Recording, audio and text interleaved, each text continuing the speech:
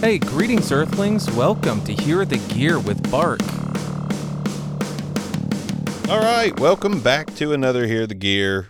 It's Bark coming at you with a microphone. A nice one, actually. A nice one from Thomann.com. It's the T-Bone BC500. It is a SM7B-ish dynamic microphone. Great build quality on a half yoke. It is the same body as the Universal Audio. I think it's the SD1. That white SM7B clone that Universal Audio came out with.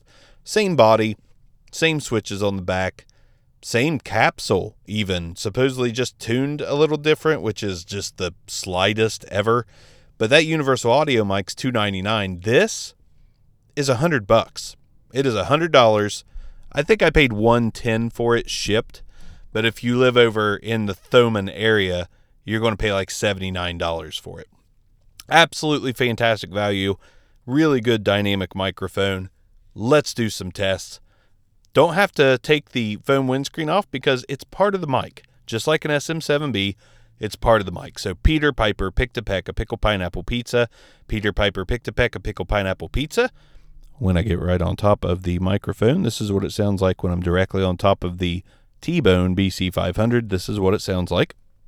Now, we're going to go off-axis rejection, talking into the front, but now we're going to go 90 degrees off the microphone, 180 degrees off the microphone, 90 degrees again, and then slowly back around to the front of the microphone. And for the sake of knowing, I am recording this on the Zoom F3 field recorder. It is a 32-bit float unit with 2 XLR inputs. So you're hearing the gear twice here. You're hearing 32-bit float. You're hearing the BC500 from T-Bone. Fantastic times. Let's go ahead and use some filter switches. We've been talking in flat mode the whole time. Let's go ahead and switch. If you hear any rumble, I don't have a stand with me today, so I'm holding on to the yoke mount of the mic. Let's go ahead and turn on the low cut filter real quick. Okay, this is the microphone with the low cut filter enabled. The microphone with the low cut filter enabled.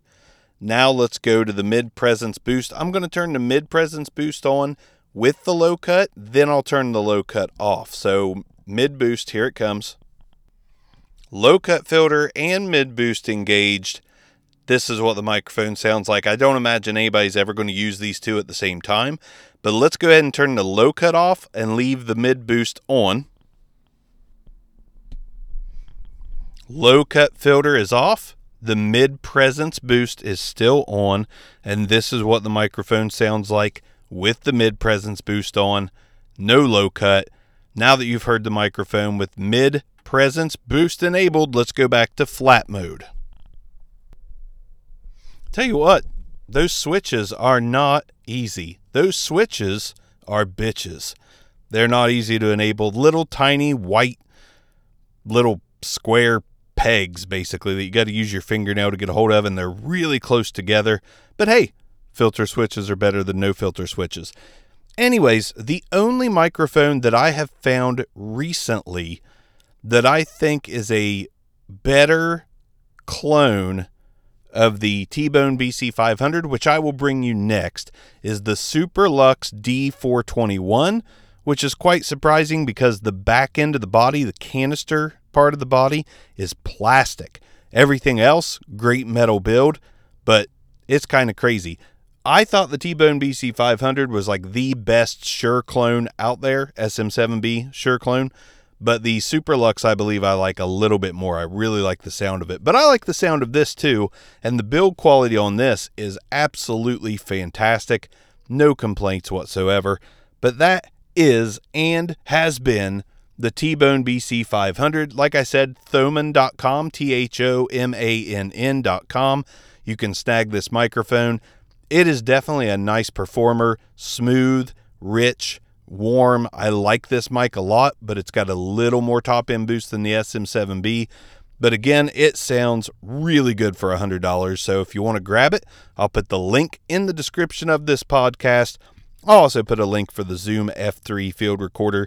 This is a fantastic field recorder, and it actually has It's kind of the perfect podcast machine for a two-man podcast because you got batteries, double A's, you've got a headphone jack and a line out, which can be, you guessed it, a headphone jack. So if you want to record directly to the SD card, micro SD card in the Zoom F3, you can use both line outs for headphones, and you got two XLR ins. It's got phantom power. You don't have to worry about setting the gain because it's 32-bit float. You will not clip. You can adjust the gain in post to whatever the hell you want it to be, match your levels of each track, and it is multi-track recording.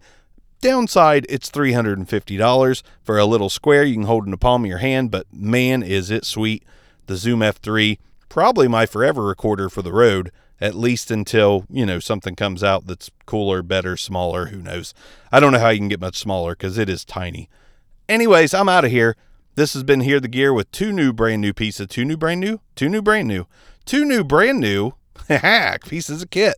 See you guys next time. Thanks for listening to another episode of Hear the Gear with Bart.